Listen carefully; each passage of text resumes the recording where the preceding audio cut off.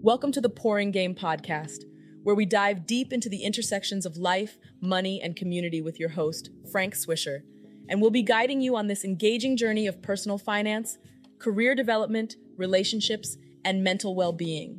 With a focus on unity and positive change, Pouring Game aims to enhance your life and make a lasting impact. So tune in to gain wisdom, practical tips, and motivation that will help you make a difference. In today's episode, we'll cover the concept of cancel culture and its effects, including its similarity to Jim Crow and the concern about cancel McCarthy-like figures. I am your host, Frank Swisher, and welcome to Pouring Game. Today we are going to talk about cancel culture. Haven't we all heard about it? It's like the new trend that's taken social media, the internet, and by and largely the world by storm. But wait a minute, what exactly is cancel culture? Well, my friend, cancel culture is all about holding individuals accountable for their actions or statements, often by boycotting or shaming them. Yep, it's a form of public cancellation, where people come together to call out and condemn someone's behavior or opinions that they find offensive or inappropriate. Now you might be wondering, how does cancel culture work? It usually starts with someone sharing a controversial or offensive remark on a public platform, and boom, the internet explodes. People share their outrage, criticism, and disappointment, rallying others to join in, sometimes demanding consequences for the person in question. This can range from unfollowing, boycotting their work, or even requesting their removal from positions of influence. The power of the masses, right? But hold on, is cancel culture all sunshine and rainbows? Well, it's definitely a double-edged sword. On one hand, it creates space for marginalized voices to be heard and teaches a lesson in accountability. But on the other hand, it can also lead to online bullying, mob mentality, and a lack of true justice. Some argue that cancel culture can be harsh, limiting free speech, and hindering productive conversations. So, my friend, cancel culture is here to stay, for better or for worse. It's a powerful force driven by social media and our collective desire for justice. But let's remember, true change often arises from understanding, empathy, and dialogue rather than mere cancellation. Thanks for listening to Pouring Game. Please feel free to reach out to Frank Swisher on Instagram, Twitter, or TikTok, or sending an email to iamfrankswisher@icloud.com. We are open to hearing from you if you would like to be heard on an episode. Cancel culture, a modern-day courtroom or an echo of Jim Crow. Picture this. You're scrolling through your social media feed and you see a popular celebrity trending. Without even a blink, you know they've been canceled. Today, we're diving headfirst into the murky waters of cancel culture and drawing some unexpected comparisons with an unpalatable period in American history, the Jim Crow era. Cancel culture, a term that's as hot as a summer barbecue, has evolved into a wildfire that often leaps over due process and incinerates the principles of fairness and justice. Imagine being tried without a jury, convicted without a defense, and sentenced without a chance to plead. Sounds like a dystopian novel, right? But that's precisely what cancel culture can look like. It's like an impatient chef, a dash of accusation, a sprinkle of public outrage, a generous pour of judgment, and voila, you're canceled. It's akin to walking a tightrope without a safety net. One slip, one mistake, and you're plunged into a chasm with no chance of climbing out. It's a system that leaves no room for learning, growth, or making amends.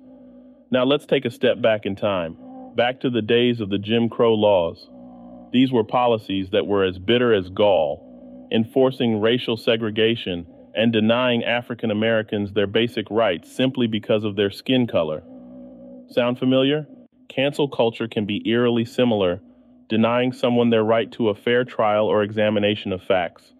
Just as the Jim Crow era ran on the steam engine of racial prejudices and stereotypes, cancel culture often chugs along on the tracks of assumptions, allegations, and social media outrage. Now hold up. This comparison doesn't mean cancel culture and Jim Crow laws are two peas in a pod. They're as different as chalk and cheese in terms of their historical context and impacts. But drawing this parallel highlights how cancel culture, in its worst form, can echo a similar disregard for justice and fairness. To navigate the choppy waters of cancel culture, We need to anchor ourselves in open dialogue and accountability. Accountability is the North Star that can guide us towards progress, but this journey should be filled with pit stops for education, understanding, and growth. I think it's time to have a look in the mirror and see where we truly stand on this issue. By recognizing these parallels, we can strive to find a better balance between reckoning with wrongdoing and promoting a fair and just society.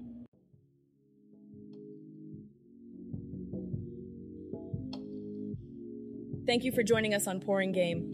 Please follow Frank Swisher on all social media under the username I am Frank Swisher. We love to hear from you. Please reach out today. We now return to Pouring Game. So today I want to talk about this trend that's been going around lately. You know, the one where people are quick to label others as the next Joseph McCarthy. It seems like cancel culture has taken a liking to this comparison. But let's take a step back and really think about it. Joseph McCarthy was a U.S. senator back in the 1950s who led a witch hunt, accusing people of being communist sympathizers without much evidence. The consequences were dire for those targeted. Their reputations were ruined, careers destroyed. It was a dark time in history, no doubt. But here's the thing. Labeling someone as the next Joseph McCarthy just because they're being critical or questioning certain ideologies is a stretch. It's important to remember that not every criticism is rooted in baseless accusations or smear campaigns. We live in a society where dialogue and debate should be encouraged, not shut down.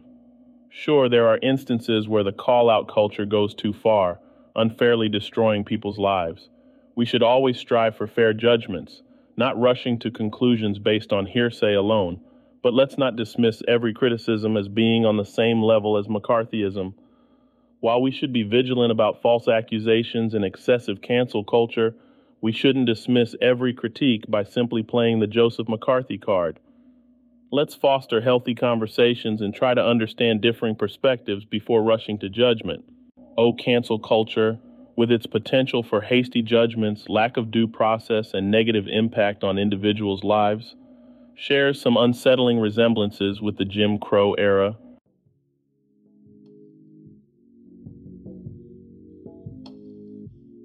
Thanks for listening to today's episode where we explored cancel culture, its criticisms for being akin to Jim Crow, and the need to cancel McCarthy-like figures. See you guys at the next one, and don't forget to subscribe.